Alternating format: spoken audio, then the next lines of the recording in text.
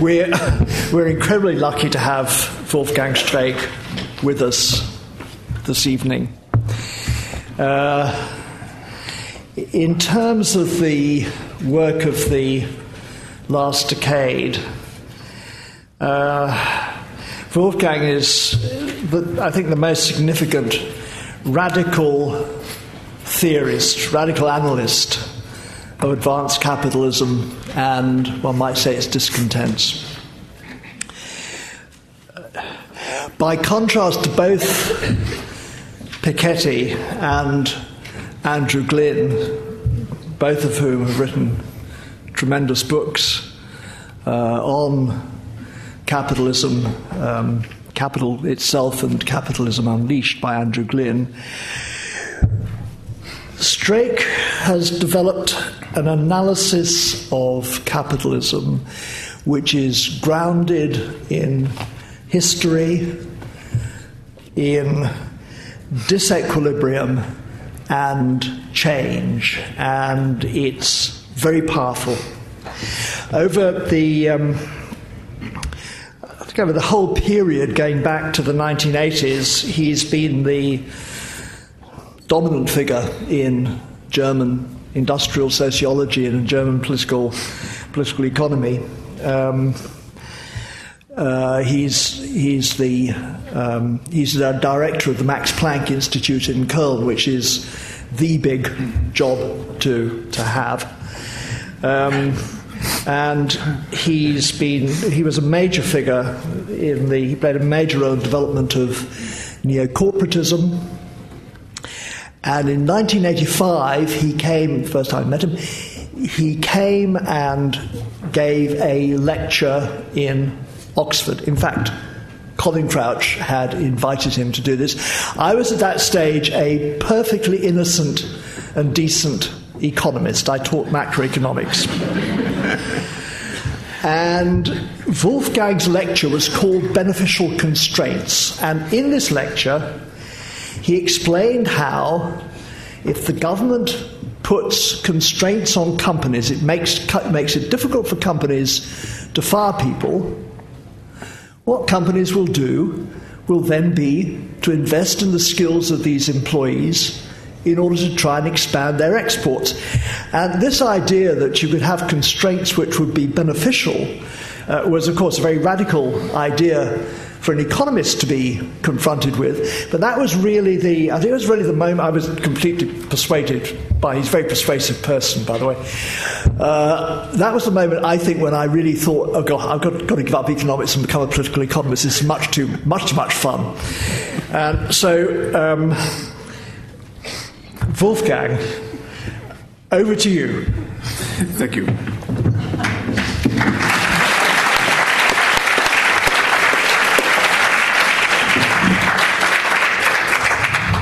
Thanks for having me.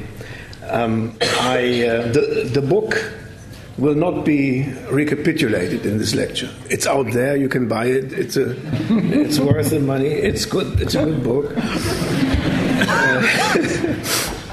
What I will do is I will elaborate on a specific aspect in the book and add a few insights that came to me during the 2 years after the book was finished. And you will see from the lecture how it links to the various subjects of the analysis. The title, let me see if I can get this here. Yeah, the title is "The Rise of the European Consolidation State."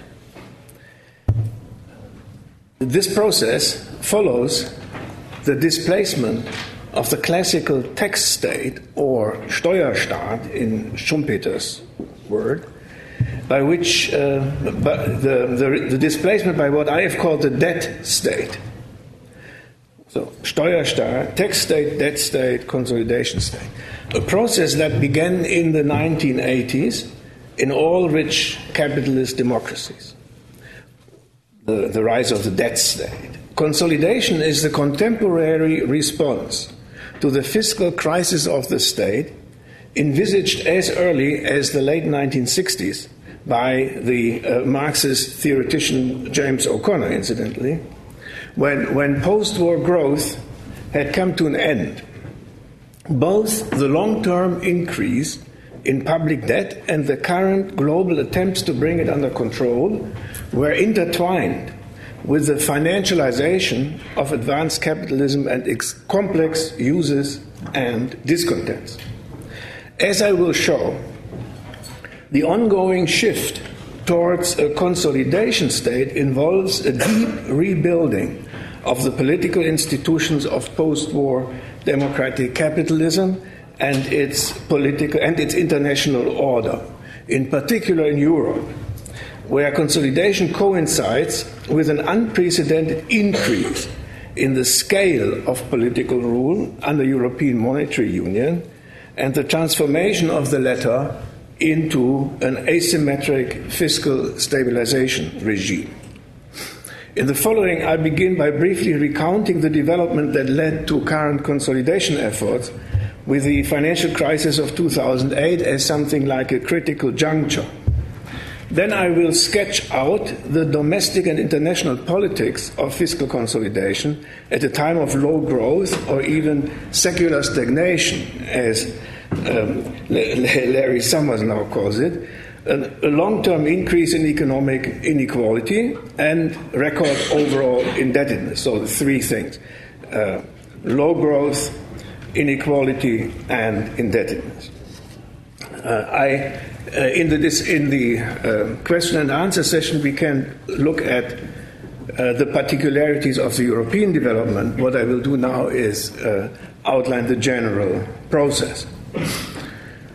So the first part is called From the Fiscal Crisis of the State to the Great Recession. And I may interject that the idea of the book as well as of this lecture is to put these critical dramatic events into a historical sequence, so that we are not made to believe that a thing like 2008 is simply something that happens out of the blue. It hangs in a longer, logical, explainable sequence that is the most much more interesting than the event is the history of the event. So by the mid-1970s, the accumulated debt of states in the OECD, in the OECD world, began to increase steeply and steadily. So this is an average, but it doesn't matter if you take the individual countries; they're all basically the same. Indebtedness rose by and large simultaneously, regardless of country, national economic performance, or the political complexion of the government of the day. North Sea oil made a difference for Britain, unification for Germany, the rise and fall of defense spending for the United States, but always only temporarily. Indebtedness increased for 2 decades until the mid-1990s, when debt levels seemed to stabilize. After 2008, however, they rapidly returned to the long-term trend line. A growing level of public debt is the result of cumulative non-Keynesian deficits in public budgets. Non-Keynesian because the Keynesian deficits are to be wiped out in the subsequent upswing. An enduring inadequacy of government revenue compared to government spending. A popular explanation for this is offered by the public choice school of institutional economics, which conceives public finance as a poorly managed common pool from which democratic electoral majorities and office-seeking politicians may satisfy ever more extravagant collective demands without having to assume responsibility for the costs. As I have shown, however, in the book, the secular rise of public debt in the OECD countries coincided with a general, equally secular decline in the political power of organized labor and social democratic politics, as indicated by long-term sinking rates of unionization, falling participation in national elections, an almost complete disappearance of strikes, high and steady rates of unemployment, stagnant wages, and rising economic inequality. If redistributive democracy didn't do it, what did? As mentioned, Already in the late 1960s, James O'Connor, writing in the tradition of authors such as Schumpeter and Gottschalk, someone who was almost forgotten, turn of the century German sociologist and economist, predicted a widening gap between the fiscal means governments could mobilize under capitalist relations of production and ownership, and the demands made by an advancing capitalist economy on state support. States under capitalism, according to O'Connor, had to provide for both the legitimacy and the efficiency of capital accumulation, the former through all sorts of social consumption, the latter through investment in a public infrastructure. O'Connor also expected mounting pressure on state finances by public sector trade unions, claiming, that was 1970, claiming the same wages and benefits as workers in private industry, and thereby exposing the state to the cost disease of the service sector. It is interesting that Daniel Bell, almost at the opposite end of the political spectrum, at least at that time, found much to endorse in O'Connor's analysis, although he seems to have placed the emphasis somewhat like the public choice school, less on functional needs and structural contradictions, as I suggest, than on cultural change away from Protestant values towards materialistic consumerism or bourgeois hedonism, as he calls it. With hindsight, the route from the tax to the debt state looks less straightforward than what one might have expected at its beginning. Empirically, deficits became endemic, and debt started to accumulate after the end of inflation in the early 1980s. Before that, high inflation had substituted for real growth in wiping out parts of the public debt, thus slowing down its accumulation, which explains why Germany, having a very low inflation rate in the 70s, started with the increase in public debt earlier than the others. It had also for a while kept up employment, it being inflation. With monetary stabilization, unemployment became high and chronic, causing social spending to increase until, with a delay of a decade or so, it was again brought under control by neoliberal reforms. So far, public debt was basically a matter of the inertia of social security systems functioning as automatic stabilizers, not of growing demands of spoiled citizens for public handouts. In addition, however, the end of inflation ended what is called bracket creep in the United States, the movement of taxpayers into higher income tax rates with rising nominal incomes. Moreover, it reinforced tax resistance, in particular among the middle class, and lent momentum to calls for tax reform, meaning tax cuts that typically benefited the payers of high taxes most. Reagan tax cuts, early 1980s. Overall, the fiscal crisis of the state turned out to be caused less by an increase in citizen entitlements than by a general decline in the taxability of democratic capitalist societies. You see how roughly in the 1980s, the rise of the tax revenue stops, then sort of moves around 37%, and then begins to decline. So while tax revenue had until the mid-1970s by and large kept pace with public spending, by the mid-1980s it began to stagnate. Until, after a short recovery, it started declining by the end of the century. By 2007, taxation levels were back where they had been 12 years earlier, only to decline further in the course of the financial crisis. A contributing factor was the globalization, quote unquote, of the capitalist economy, which led to increased tax competition among countries, resulting in tax cuts for corporations and earners of high incomes. It also extended the opportunities for owners of capital to evade taxation by moving assets between countries or into international tax havens. The OECD has last year documented this in really dramatic terms. If, in other words, the increasing fiscal problems of the rich capitalist democracies after the 1970s were due to a revolution of rising demands, that revolution had occurred not among ordinary citizens, but among capital and those in command of it. Another respect in which early theories of fiscal crisis had failed to anticipate what was coming was that they underestimated the possibilities of capitalist states to finance deficits for a protracted period of time by borrowing. Actually, the rise of public debt in the final third of the 20th century and beyond was linked to the financialization of the capitalist economy, which in part consisted of an explosive growth of its financial sector and of the amount of credit money it produces.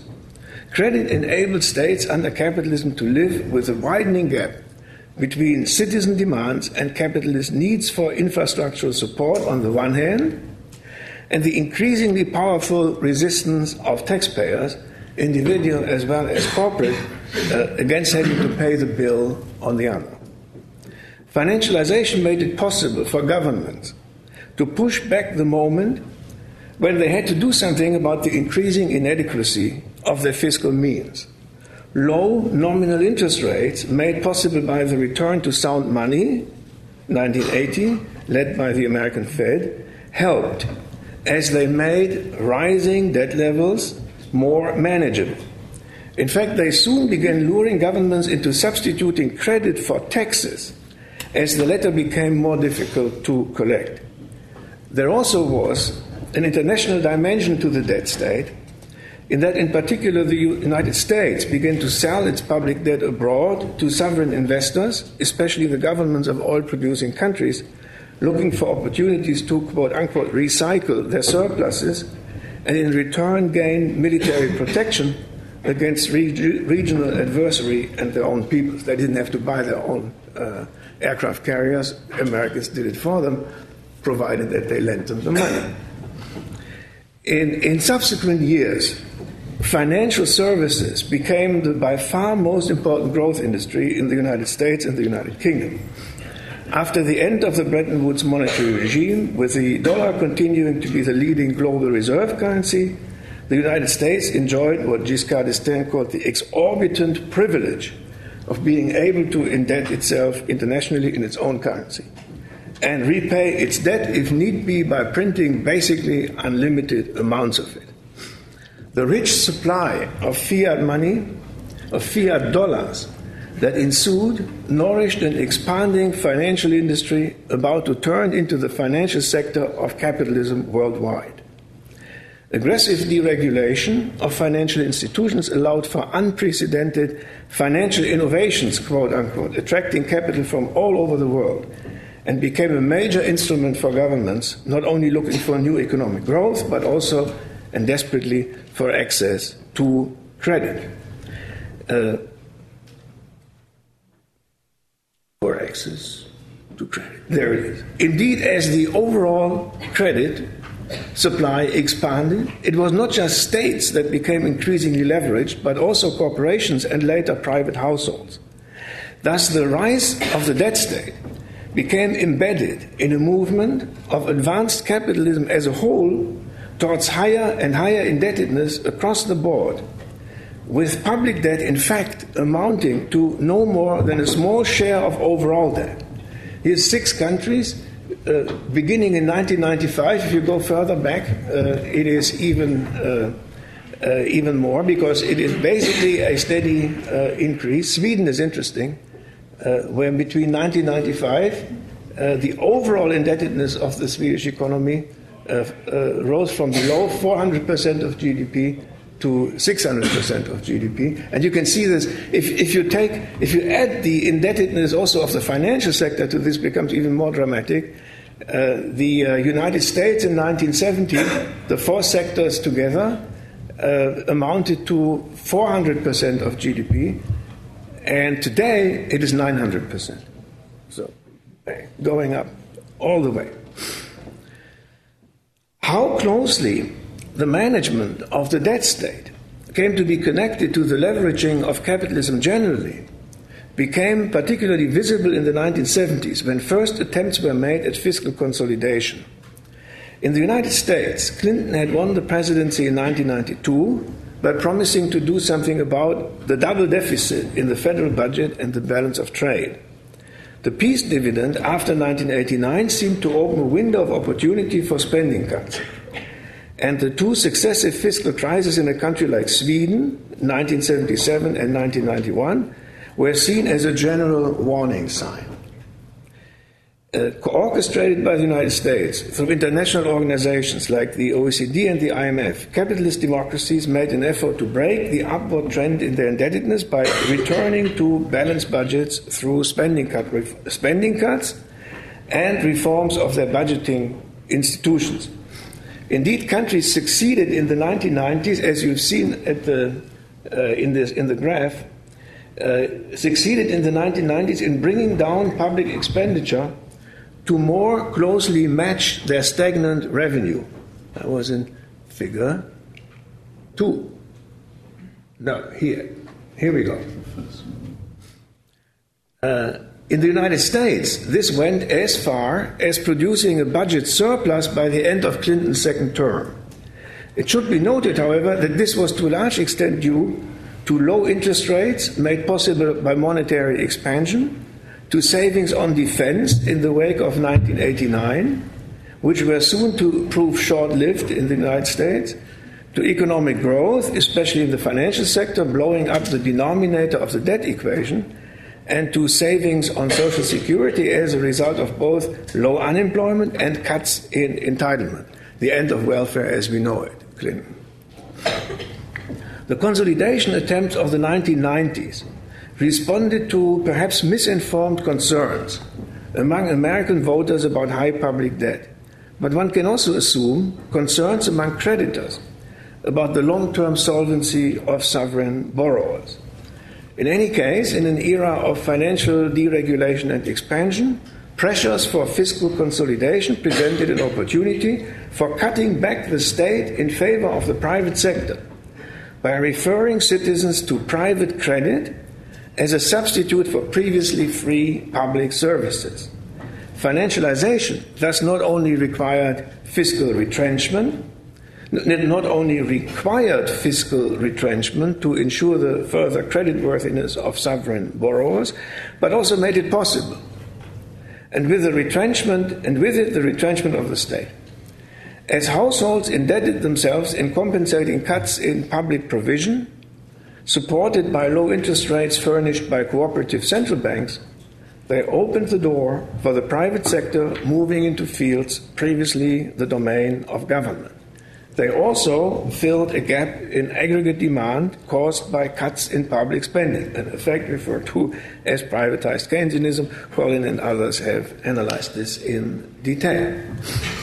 Far from being unsuccessful, the first wave of consolidation managed to bring down public debt during the decade from the mid-1990s to the eve of the Great Recession.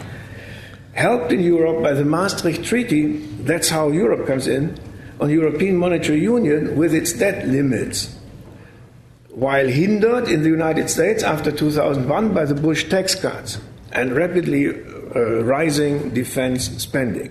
However, all of this was undone when the pyramid of private debt that had grown alongside public debt, and the more so after the increase of the latter had temporarily been halted, collapsed in the fiscal and the financial crisis of 2008.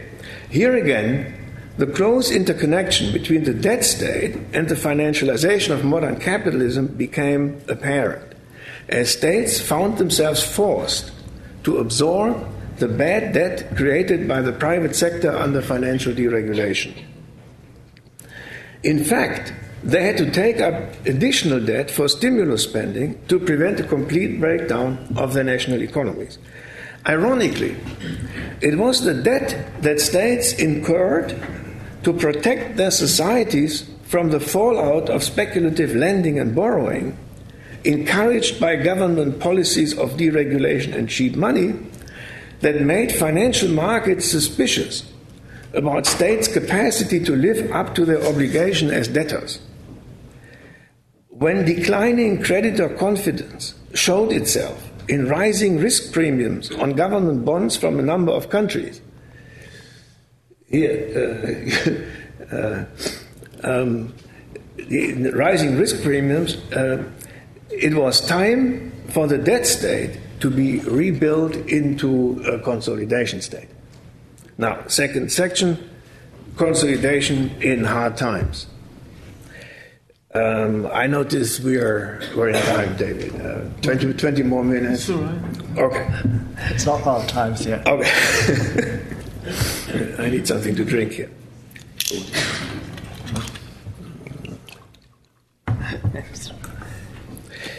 Understanding the politics of the consolidation state requires a look at the political economy of the debt state.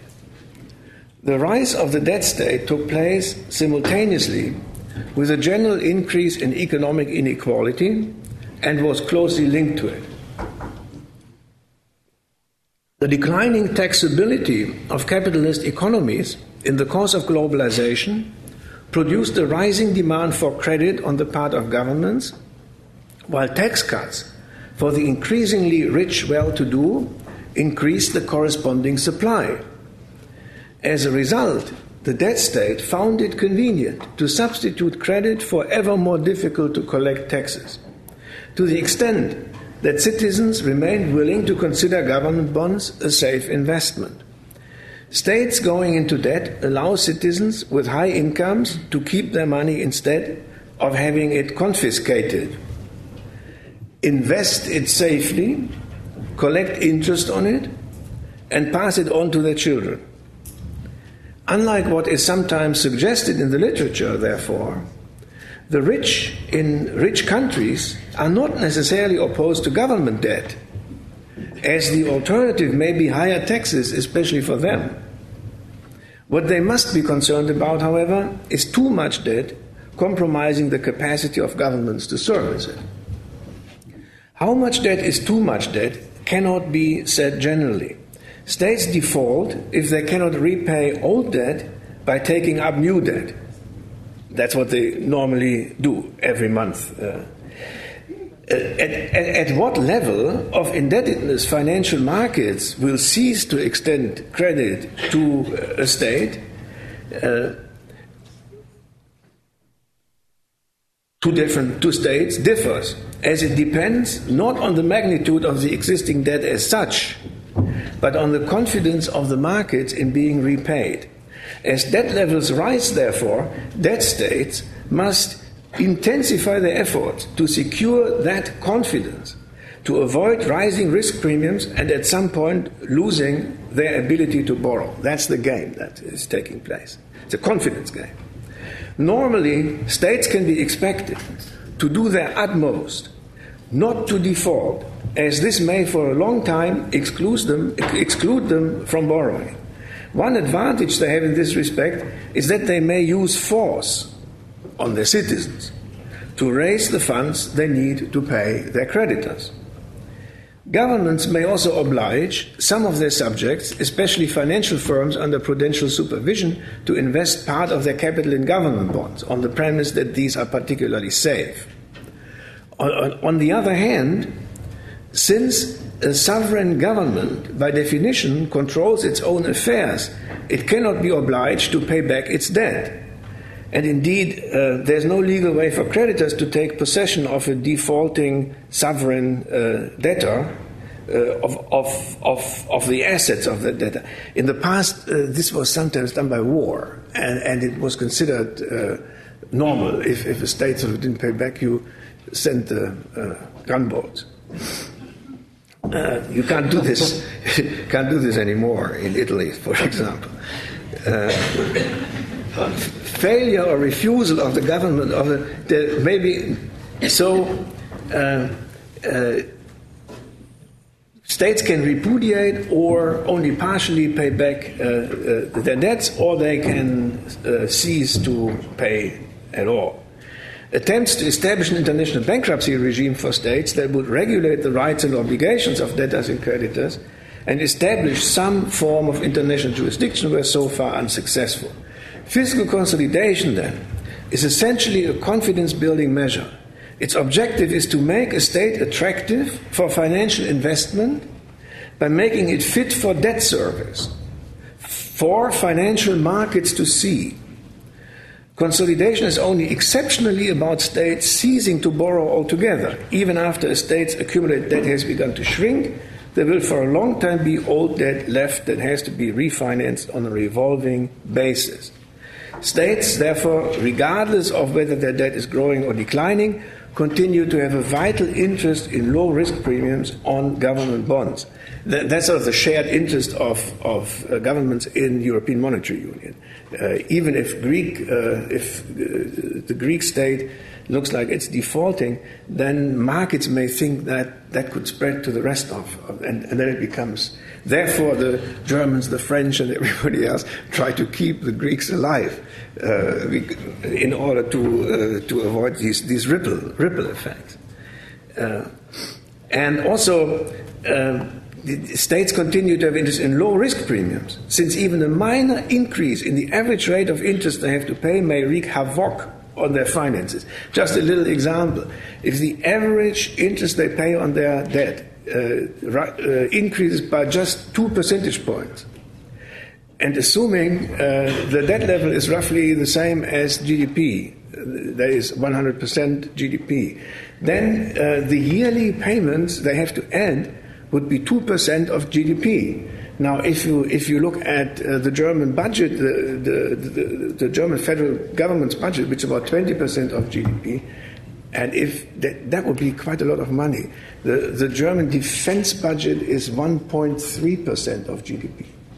So these 2 percentage points would almost sort of would be a lot more than the whole army costs, and it's a lot of money.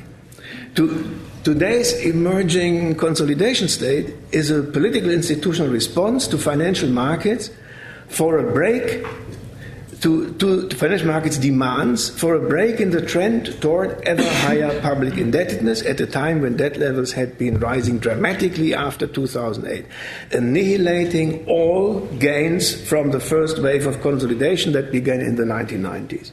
To continue lending, financial markets want to be assured that public debt is under political control, certified by a demonstrated capacity of governments to halt and indeed reverse its long-term growth.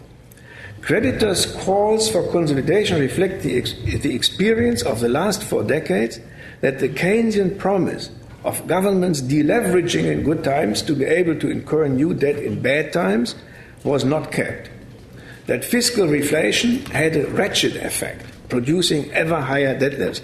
That's basically the debate now in European Monetary Union. The Germans sort of think that we have to project the impression that the ratchet effect is no longer in existence, whereas everybody else doesn't know what they do. Doesn't know what they can do other than promise that they will, in 3 or 4 years, actually begin to consolidate. The debt containment or reduction may be achieved by not replacing paid-back debt or failing that by fiscal repression, a combination of low interest rates with higher rates of inflation. I don't want to go through all these details, but basically what I want to say is that if we look at the historical effects at consolidation, it basically happens through the cutting of expenditure rather than the raising of tax revenue. A budget surplus is preferably used to pay off debt or cut taxes to suppress political temptations to restore previous spending cuts. What you do not see in successful consolidation regimes is that they go back to the previous spending pattern after they have evened out the thing. There's a fundamental change in the regime, which, for example, in Sweden right now, you can observe sort of the artificial creation of new budget deficits in a world in which they run continuous budget surpluses by simply sort of lowering taxes so that the specter of the deficit comes back, as a result of which they have to cut spending in order to keep the deficit down or return to a surplus. An established consolidation state is one that has managed to institutionalize a political commitment and build a political capacity never to default on its debt, projecting an uncompromising determination to place its obligations to its creditors above all other obligations. It features a general configuration of political forces that makes spending increases difficult while making spending cuts on everything except debt service easy. Countries with a small state, like the US and Japan, a small state compared to their economy, are more likely to be recognized as consolidation states, since a small government share in the economy can be taken to indicate both an entrenched aversion to state spending and the possibility for tax increases as ultima ratio in financial emergencies. So that explains why Japan and the United States pay so low in interest rates on the things. A country that comes close to the ideal is the United States, which combines powerful anti-taxation politics with a sacrosanct constitutional commitment never to compromise its full faith and credit. It's an interesting story about this. The American Constitution has this, the full faith and credit of the United States shall never be compromised. What it really meant originally was that the politics of the federal government should not be subverted by the states. And then it has sort of taken on the new meaning, that the debt is sacrosanct, that they can never can never apply a haircut to their creditors. In fact, in the United States, as in no other country, it is understood across the political board that properly servicing the public debt must take precedence over everything else, including public pensions. Even the Tea Party movement contributed unintentionally to the perception of the United States as a solid debtor when it was defeated in 2011 and 2013 over the national debt ceiling by a coalition between the president and the Republican leadership, who at the time could not agree on anything except that the United States must in all circumstances service its debt, if necessary by incurring more debt. And then they forced the Tea Party to agree. I have elsewhere described the debt state as having two constituencies, citizens and creditors, or two peoples. In German you can say a Staatsvolk, that's the normal people, and a Marktvolk, the market people. Debt states have to be loyal to both, with the two struggling over who is to be the principal stakeholder and who in a fiscal crunch has to give. The consolidation state settles that struggle in favor of its second constituency, its Marktvolk, by firmly internalizing the primacy of the state's commercial contractual commitments to its lenders over its political public commitments to its citizenry. In a consolidation state, citizens lose out to investors. Rights of citizenship are trumped by claims from commercial contracts. Voters range below creditors. The results of elections are less important than those of bond auctions. Public opinion matters less than interest rates, and citizen loyalties less than investor confidence. Debt service crowds out public services, ideal typically represented in this table. One could also speak, it's also in the book, you don't have to write it down if you buy the book. So.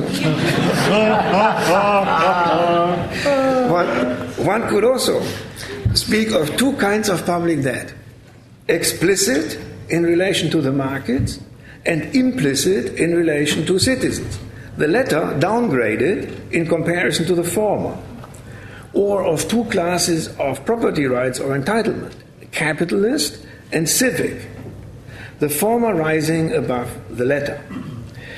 In short, a consolidation state may be described as one whose commercial market obligations take precedence over its political citizenship obligations, where citizens lack access to political or ideological resources with which to contest this. That's the United States in NUSI. Converting a popular democracy into a consolidation state takes time as it requires disempowering democratic egalitarian politics in favor of solid customership in financial markets. The goal is to resolve the basic ambivalence of democracy as a depersonalized and therefore less capricious, longer-lived and more reliable debtor compared to the kings of the past, on the one hand, and a sovereign agent of wealth allocation and redistribution on the other. This involves tying the hands of the state by redefining its sovereignty into a guarantee of its ability to repay its debt, for example, by making balanced budgets an enforceable constitutional requirement. While a balanced budget or a budget surplus may be presented by governments to citizens as a step on the way to government independence from financial investors, the Swedish rhetoric, their immediate purpose is to reassure lenders that their investment is safe and that they can at any time be paid and repaid. Lower risk premiums may also be achieved by other institutional reforms to the extent that these credibly prevent future governments from returning to mitigating capitalist distribution conflicts by public spending and thereby jeopardize the state's reliability as a debtor. Preventing the debt state from predating on its lenders may also be done by international means. The verb of predator is to predate. Yeah. Rarely used. Yeah. Or to prey on, probably. To prey on. Yeah. But with an E. Much better. States have a collective interest to ensure that the reputation of sovereign debtor is not jeopardized. International institutions like the IMF, the World Bank, and the European Union help potentially insolvent states with loans, on condition they reform themselves, so that they can credibly promise not again to overdraw their accounts. That's the European Central Bank. Discipline may also be exercised by hegemonic countries aligned with global financial markets, such as the United States. The latest case is Argentina. Having borrowed in New York, the country unexpectedly found itself under the jurisdiction of an American court, which declared the restructuring in 2002 of parts of its debt to be illegal, the case of the so-called vulture funds. Now these guys in these vulture funds have tried to use the civil laws of several countries to impound assets of the Argentine state. Up to now, that didn't work, but it seems that if this court ruling stands, this will be the first case. As all major banks have by necessity subsidiaries in the United States, any government using the banking system faces the possibility of American legal action. Turning the debt state of the late 20th century into a consolidation state is not an easy undertaking, especially as it takes place in hard economic times. With economic inequality growing everywhere, debt-financed social expenditure helped states maintain an appearance of egalitarian even-handedness. Budget balancing by cutting social benefits and social services risks a democratic backlash unless political institutions are rebuilt to insulate economic policies from popular electoral pressures, as in a Hayekian or post-democratic world, or in the European monetary union, where the central bank doesn't even have a government to talk to. It has 18 governments that they can play off against each other. Moving towards a consolidation state is also made difficult by the fact that it's taking place at a time of low growth, if not secular stagnation, with austerity likely to cause further economic contraction. It is also made more urgent by the additional debt accumulated as a result of the financial crisis, as I said.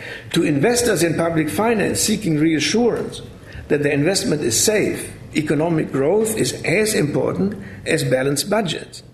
Both at the same time are, however, difficult, if not impossible, to obtain. Politically, institutional reforms and fiscal austerity are hard to impose under low growth and rising inequality on a society that still has recourse to democratic elections.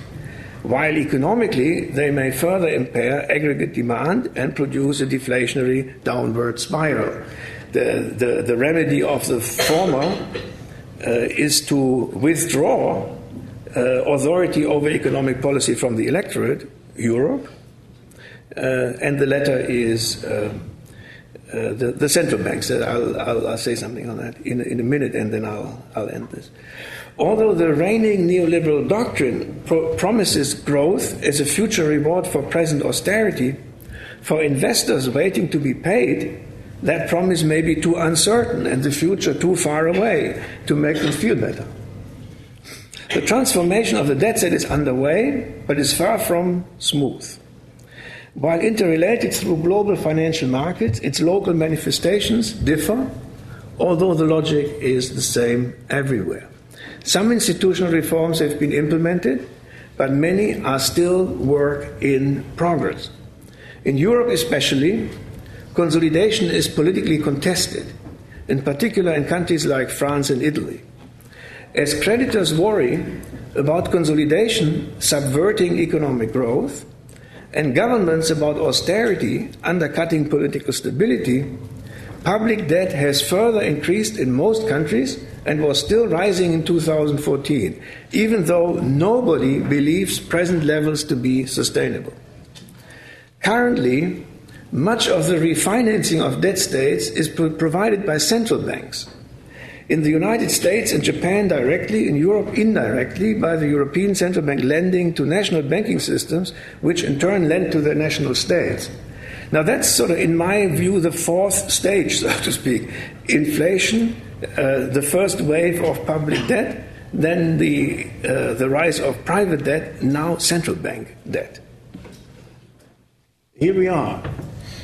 This is the total assets of the central banks in the world. And you see, and this starts only in 2006, and in those few years, it's essentially more than doubled. Federal Reserve, the Euro system will really start next month to add to this. The balance sheets of the leading central banks have rapidly expanded since 2008. Historically low interest rates and unprecedented infusions of liquidity into the world economy have as yet failed to stimulate economic growth, thereby making market-conforming reforms more palatable. If there had been growth, they would have been more palatable and helping states pay their lenders. Like public debt, there is agreement among economic elites that the policy of cheap money cannot forever be continued. What is being debated is how long it can still be relied upon and how it can be ended without causing a new political economic mega crisis. Yeah, that's what they are really concerned about. Now, if I had more time, I would now say something on the specificities of the European Monetary Union, but I also already mentioned a few things about this. Then, what I've started in the book, where you can read it, but also, which I'm not going to read to you now because we need some time for discussion. What I'm trying to do now is to sort of thresh out the basic outlines of the consolidation, what I call the consolidation regime, using the concept of regime that Paul Pearson applied to the American fiscal policy since or politics since the 1990s. And there are quite a few sort of things that one can now see. The most important thing is budget balancing always by cutting expenditure, never by raising taxes. The other is never return to the old system, change the budgeting institutions as well as the politics of a society so that it is biased in the direction of a smaller state. That opens up all sorts of opportunities for liberalization, for privatization. Sweden, again, is one of the most fascinating examples. We still think Sweden is sort of socialist paradise. But by now, in the secondary school system, 50% of students attend private schools. Private schools that are funded by the state, run on a for-profit basis by several large corporations that have now developed enormously effective ways of lobbying the government so that regulations are being withdrawn so that they can be more selective when they take in students and all. So this whole game begins as you begin to consolidate. You almost inevitably open up the public sector for private investment and private business. You also have an effect that I describe in the book, but here more in more detail, which is that mandatory expenditures, for example, expenditures on pensions. As you begin to cut down the state, their share in the public budget begins to increase at the expense of investment, what we call infrastructure and soft social investment. That enormously increases the pressure and builds coalitions against the old social security systems. In Sweden now, the pension system is on a completely actuarial basis. It's totally cut off from the public budget, and if the revenue of the pension system declines, pensions are automatically cut. Yeah. In order to make sure that this shrinking public sector has still some space for investment. Now, the Swedes, of course, start at a very high level, and they are sort of on a landing path that will take a long time. But that very same phenomenon is observed in other countries that begin with a smaller state and begin to consolidate. Finally, maybe I want to say something. We have looked at I think 6 or 7 countries in great detail how their budgets were and how their spending patterns changed since the mid-1990s when this first wave of consolidation began. Britain is a very interesting exception in this. Britain under New Labour increased spending on against poverty, on labour market policy. But it was the only country where these things increased, but at the same time the budget deficit increased. Yeah. That it is not proof that you can do it during consolidation. You do it at the expense. In this world that we're talking about, where the revenue capacity of the government is sort of slowly declining, in this world you can do this only at the expense of accumulating a legacy that you will at some stage will hit home at you. And I interpret what the Conservative government in Britain does as exactly this thing. So thank you for listening, and there's more to be said, but it's all in the book.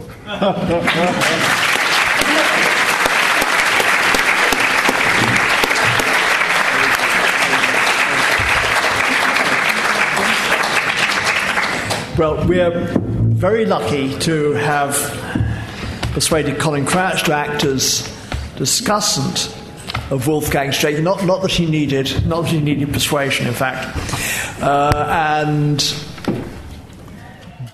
by way of introduction to Crouch, I would say that between the pair of them, they have pretty much reconstructed or constructed most of modern comparative political economy of the advanced countries of the West. So, Colin. Oh, thank you. Do I need to have that near me to be heard? Can you all hear me? All right. Okay. It's a great pleasure to be asked to comment on Wolfgang's book. He and I have known each other since 1977, before most of you were born. Next week there's a great fest in Cologne to mark his retirement from his present post. And at that event, I shall have to say a lot of nice words about him, which means I don't have to do it now, because it will go to his head. So I'll just get straight into the business. I want to concentrate on the contribution to political understanding of this book. Because it's called, at least is in the German version. I've only seen the British version outside, the English version outside there. I only know the German version. The subtitle was The Postponed Crisis of Democratic Capitalism. I assume that has survived, isn't it? So it is actually about politics. And in a way, well, not in a way, Wolfgang is definitely suggesting that democracy and capitalism may not be that compatible in the future. I wrote a review of the German version in a journal last year in which I said that the task he's undertaken is a bit like that of those people who wanted to demonstrate in the late 16th century that the earth went round the sun and not the other way round.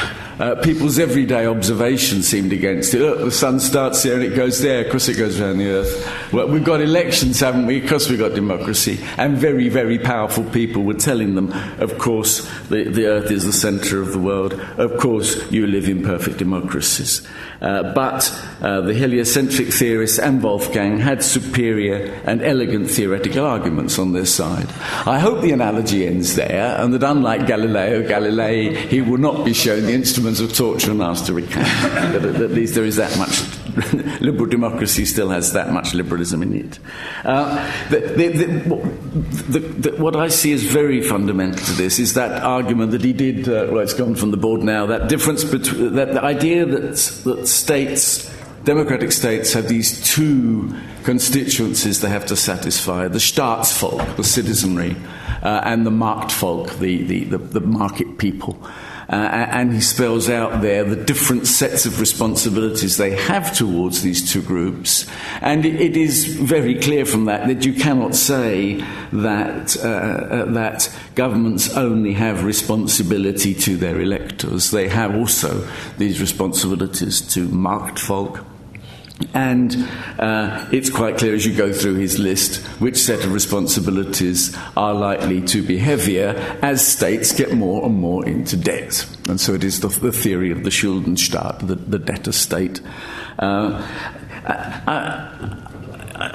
There's always a danger when one has a theory that one seeks to extrapolate it and to assume a convergence of everyone on the same point. And I suspect there is still room for debate about whether the Nordic countries will all have to end up like the United States, or whether there aren't different social settlements and social compromises in different regimes.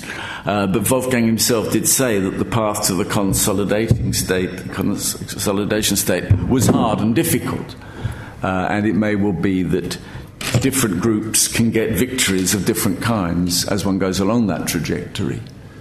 But at the present time, the most successful consolidation states would be certain states in Central and Eastern Europe, who have very, very low levels of debt. Now, in a way, these states are the vanguard of the New World.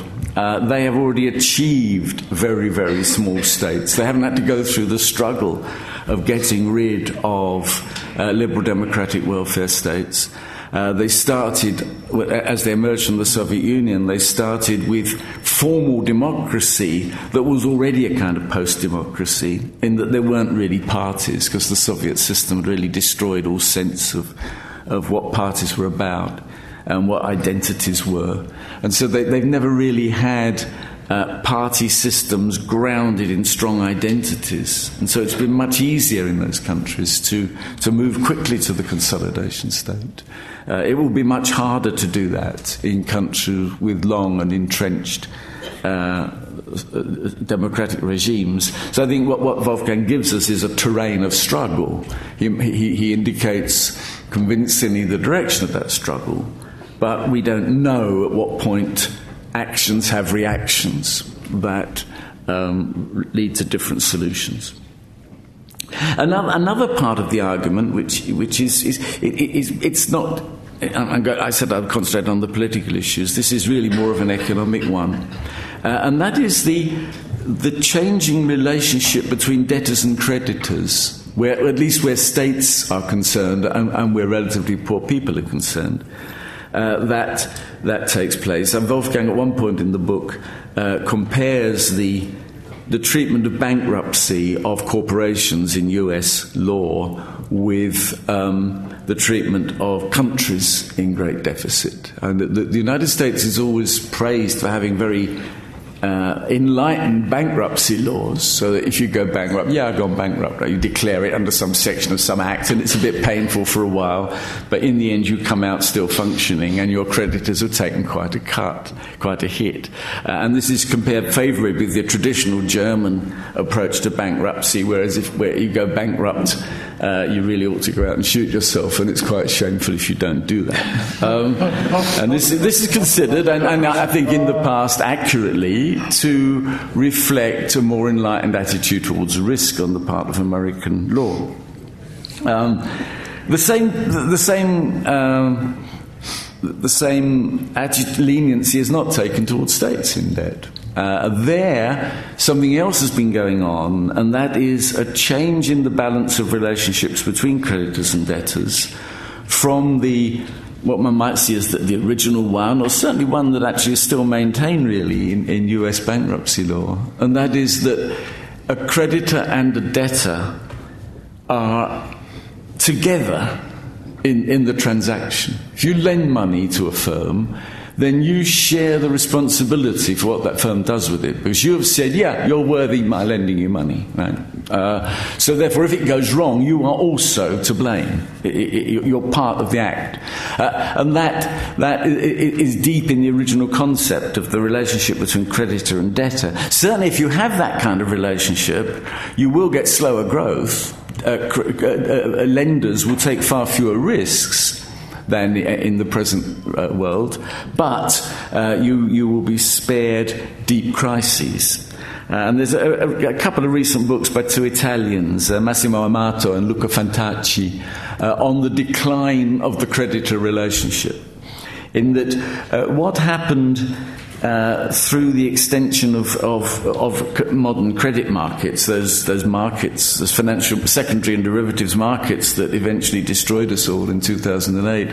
What happened there was that creditors never needed to bother to know what was going on in the firms or individuals or countries to whom they lent money, because the idea of lending it was not actually to be part of a long-term relationship around certain projects, but to sell the debt to someone else, and they would buy it not because they knew anything about it, but because they were going to sell it onto someone else.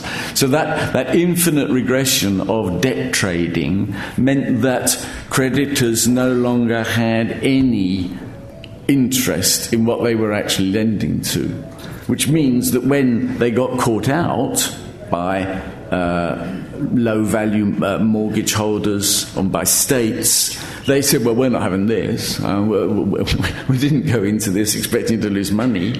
And they, in the case of states and also low-income people, they've been allowed to do that. And debtors have had to bear increasingly the burden of the failure of the credit-debt relationship. And that intensifies further the forces that Wolfgang's talking about, because the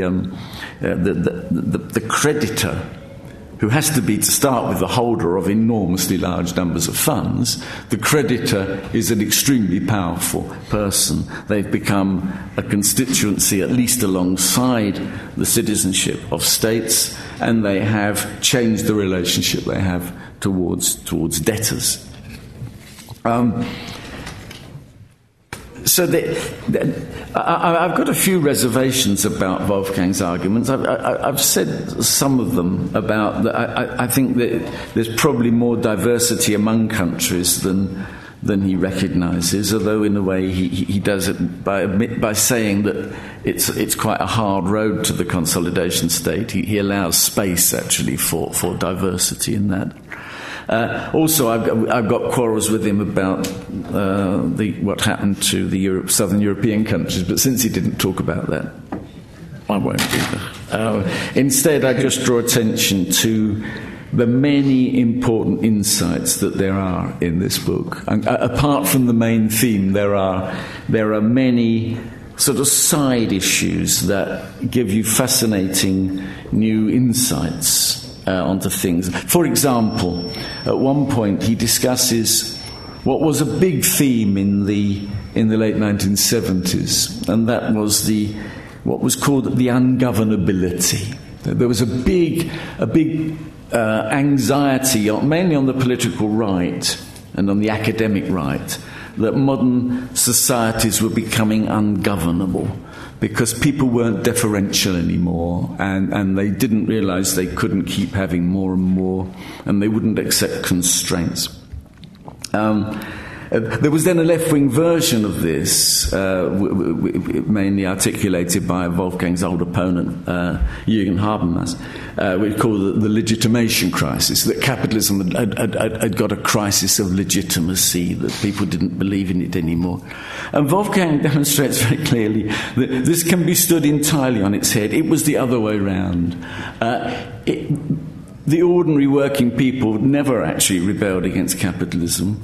In fact, as the rise in female labour force participation took place, people were rushing to go and work in the capitalist economy, increasingly accepting the legitimacy of being engaged in market relations.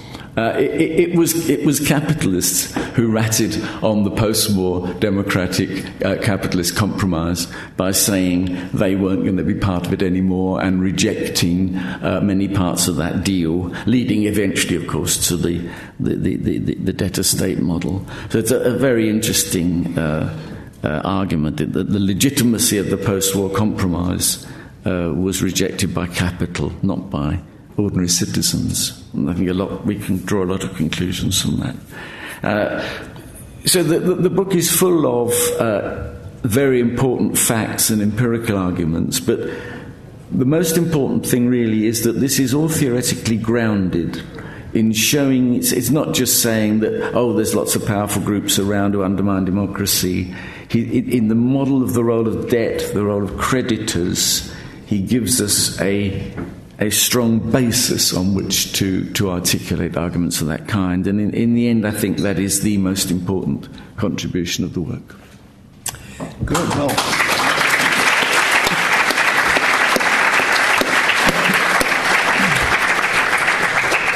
very good. Well, we've got plenty of time for some questions. So who would like to...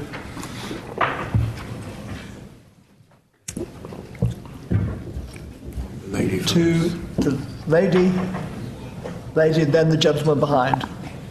Yep. Yeah. Yes. My name is Ulla Lambrecht. Hi, thank you very much. My name is Ulla Lambrecht. I'm German, but I live here. The Staatsvolk and the Marktvolk is fascinating, the two words. The question would be what we live in right now is becoming Marktvolk as far as the privatization of the National Health Service is concerned. So is there a way where we can remain a bit of Staatsvolk and not become total Marktvolk in the health service? That's exciting. Yeah, that's interesting. I don't know. What's the rule? Do we make up the rule? Yeah. I use these terms very sort of specifically in order to not overly expand it. So in my schema of things, the Marktvolk is the capital market folk. That is the claimants to public resources in terms of interest payment and all of these things. Now, but one can, of course, what you're looking at is equally interesting, which is that as the public sector and the state are being shrunk, more and more transactions that in the past have been conducted in the medium of citizenship rights are now being converted into the medium of market transactions, where you have to, first of all, pay for them, but then you need providers that are sort of profit-oriented and are willing to consider you a customer rather than a citizen entitled to a particular service on the basis of your citizenship. That transformation, to me, this is a classical case of the expansion of capitalist market relations into areas of life that for good reasons have been protected from being marketized under what we call the post-war regime of democratic capitalism. These services have become institutionalized as entitlements that are generated out of politics rather than as goods that you can buy in a market. As you shrink the state, as you move from the debt state, my story of this is this magnificent regime of public provision for elementary and even less, even not merely elementary needs, on the basis of citizenship entitlement, this magnificent regime has been able or has been maintained for a while by borrowing, because it no longer had the resources that were required for this. Now the hour of truth has come. Public finances are being consolidated. The historical attempt is made to reverse a development that this really genius of political economy, Rudolf Goldscheid, unfortunately unknown outside Germany and even in Germany, not very much known. And around the First World War, he was sort of an enemy of Max Weber. They were always fighting each other. Weber hated him because he was a millionaire and didn't have to have a university career, and nevertheless he sort of produced excellent stuff. And in any case, Goldscheid had this idea, which he had taken from a very conservative German economist, man named Wagner, Wagner's Law in Anglo-American countries. Who had this idea that as a civilization becomes more and more sophisticated, modern, cultivated, as Wagner called it, in Goldscheid's language, who was a Marxist, as the relations of production become more and more socialized, the share of the government in the national economy has to increase, so that a point will be reached where capitalist relations of production sort of are being overturned or challenged by this dialectical force, which is that they can be maintained only with a growing input of public services, both in terms of repairing the damages that capitalist expansion does, and in terms of financing the collective preconditions for the private making of profit. So that's Marx, that's Goldscheid, in a famous debate in the German Sociological Association, which led Max Weber to resign from it, although he had been one of the founders. In a famous debate, Schumpeter and Goldscheid sort of agreed, Schumpeter, that was a sound analysis, and that therefore, as Schumpeter said, at some stage, capitalism will have to disappear because it can't work anymore, because it clashes against the collective. And what we see now is an attempt. So you can look at the rising share of the state and at the increase in state indebtedness as sort of totally in line with these early predictions. And now, 1990s for the first time, now even more, a fundamental attempt is being made to redefine the state so that this is not going to happen. That is to privatize infrastructure, to privatize investment, and so on and so on and so on. That's the idea.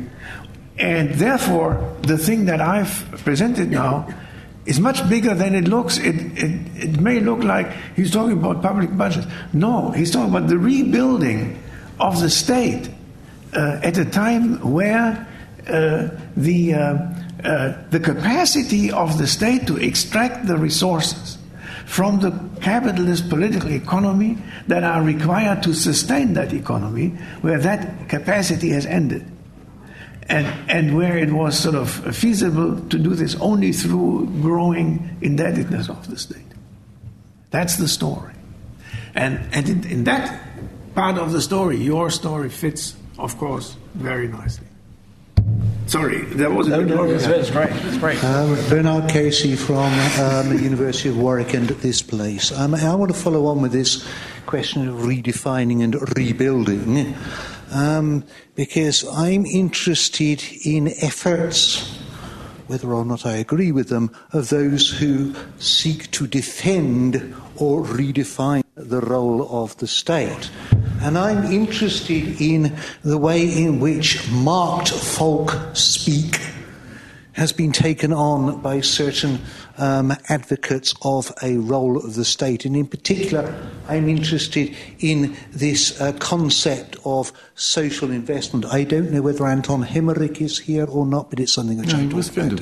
No, Anton is in Ottawa. No? He's not here. Okay, I can't see who's down in front. But it seems to me that this is an attempt to take on a certain language to justify a certain role for the state. Now, those of us who are old enough will remember that, 15, 20 years ago, we used to talk about something called social protection as a productive factor. That kind of disappeared, and it's now being reinvented as this thing called social investment. We also find, and you mentioned the case of Italy, a case of France, people attempting to redefine what is meant by public expenditure under the terms of the Maastricht Treaty rules and so forth, so that they talk about certain kinds of public expenditures being efficient and acceptable, and certain things should not be counted as consumption, which accounting systems require them to be counted as, but should in fact be treated as investment. I wonder whether you could comment upon this development, because it certainly has a sort of strength and it is certainly being employed in certain places. Yeah, very little to add to what you're saying, except that when we look empirically at what we can identify as social investment in the budgets of several of these states, then we see that public investment, public social investment, is declining. For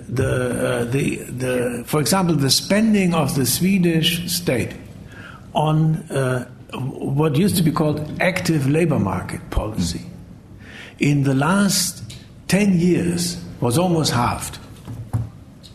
At the same time, the average sort of Swedish unemployment rate went up to between 7 and 8%. And those of us who have been around for a little longer remember that in Sweden, well into the 1980s, the idea that you could have more than, let's say, 1.5% unemployment would have been like, I don't know, like what? I don't even want to invent a gross example for this. It was so gross that nobody would ever have said that. And now it's the new normal, 8%. Yeah. So this decline in effort, yeah, sort of translates into a political, neoliberal political practice, which would say that no, investment in qualifications is not something that we should do because individuals carry their qualifications themselves and so they should do it. Let them take credit, let them take up money and then they pay for it and then they earn it back. The only problem is that if you like in the United States now, you have sort of study after study. People graduate from universities, they have $40,000 in debt, and so they can't take up new debt to buy a car, which in the American way of things is absolutely necessary to maintain the American economy. You have to buy a car and a house, and for this you have to lend money, but to borrow money. But if you have already borrowed too much, you can't do that. So there is, you could call this in a sort of way a contradiction, which if you make an effort through 4 or 5 or 6 steps, you can derive from Karl Marx himself. You have to make a deductive effort for this. Yeah, in the absence of Anton Hemmerich, who was my doctoral student many years ago, I would come to the defence of the social investment welfare state. I don't think it is a cop-out of any kind. It is saying that large parts of public spending can actually serve to increase the size of the economy. So, and there's good evidence to show that's the case. And it undermines what is otherwise the way in which one sort of automatically tends to speak, which is to regard public spending as money that is placed in a hole in the ground and removed from circulation. And this is clearly untrue. And various kinds of public spending can contribute to the capitalist economy. For example, to take a very hard case, and something that's usually seen as not part of the social investment welfare state, where unemployment pay is very generous, workers are more likely to be willing to take risks and less likely to insist on strong employment protection laws. And that can then be functional to the functioning of markets and in a kind of positive sum way. So I don't think that it is just a question of people using Mark folk language. I think it's a genuine contribution. Yeah.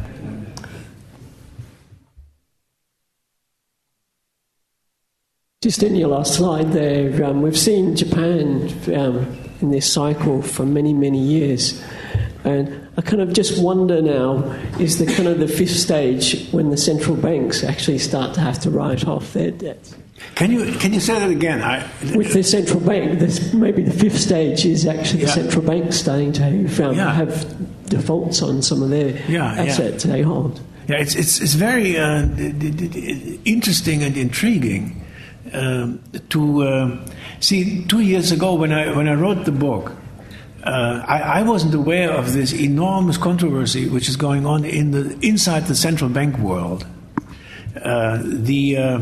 The central bank of central banks, the mother of all central banks, which is the Bank for International Settlements in Basel's, I think you say Basel. Lots of Basel,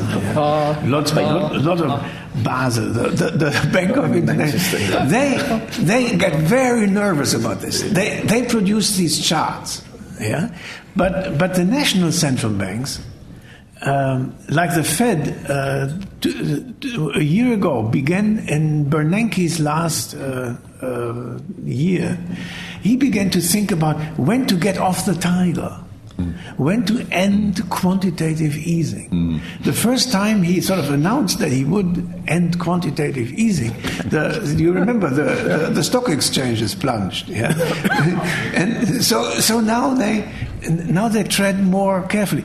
In the meantime, they discovered that quantitative easing, especially the Japanese, might lead to devaluation of their currency, which they think is a good idea, because then you can start a competitive devaluation race. Maybe that is the fifth stage, and that is again deadly. We remember that from the 1930s. Now Draghi is telling us that his wonderful new program, by which he basically serves as a bad bank for the European banking system, that this wonderful new program will maybe lower the value of the euro and thereby help the southern European countries. The reality is that it helps countries that have a strong export base like Germany. Therefore, the Germans do not complain. If the euro goes down...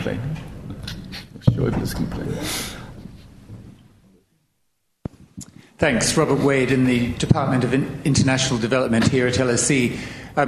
Colin Crouch made the point that we have bankruptcy regimes for individuals and for companies, but we don't have a bankruptcy regime for states. We don't have a sovereign debt restructuring mechanism, for example, although at a certain point the IMF, even Anne Kruger at the IMF, tried to push this. Do you, Wolfgang, think that this is something that is the creation of bankruptcy regime for states is something that citizens' movements should be focusing on promoting, and what chances do you think there are that such a regime might be established? Yeah, it is difficult to convince citizens that they should demonstrate in the streets for a bankruptcy regime for governments. That would require a long story at the beginning. But even more on the serious side, the problem is sovereignty. Yeah, the problem is sovereignty. You can have sort of mediation procedures or something like this, but ultimately, whether a state actually delivers at the end. You can't even do it inside the European Union in the last 2 years, or the European Monetary Union. So there were attempts to do this. Nobody could agree how to do it, and what should be the substance of it. And then the investors have interest in this, the states have interest in this, the strong states have other interests than the weak states. Very difficult. Alex Murray from UCL. I'd like to introduce a concept we've not discussed yet, and it takes us a little bit away from political economy straight into core economics, that of productivity.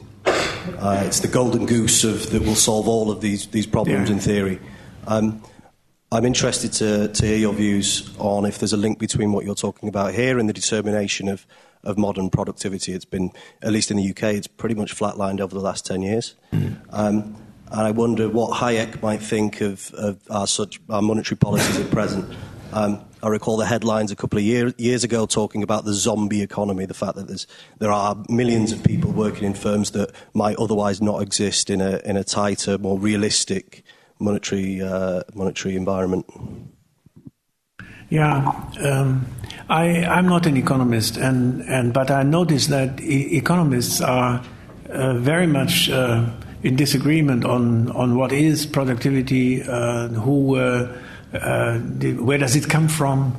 Gordon, I became interested in these articles by this American economist named Robert Gordon, who claims that historically all most of the possibilities of increasing productivity in a sort of socially compatible way have already been exhausted.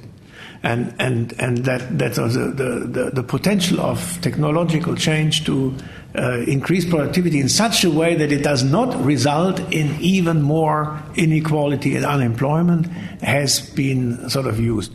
I'm not. I know that economists debate this. I'm not.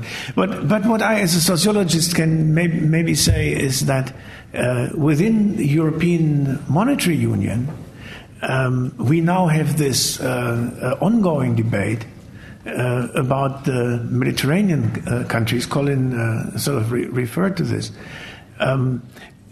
which are being told by the Germans and basically also by the central bank that they can increase productivity in two ways: cutting wages, then the unit costs decline, or produce better units that justify the wages. That is, build an Audi plant in what have you, southern Italy.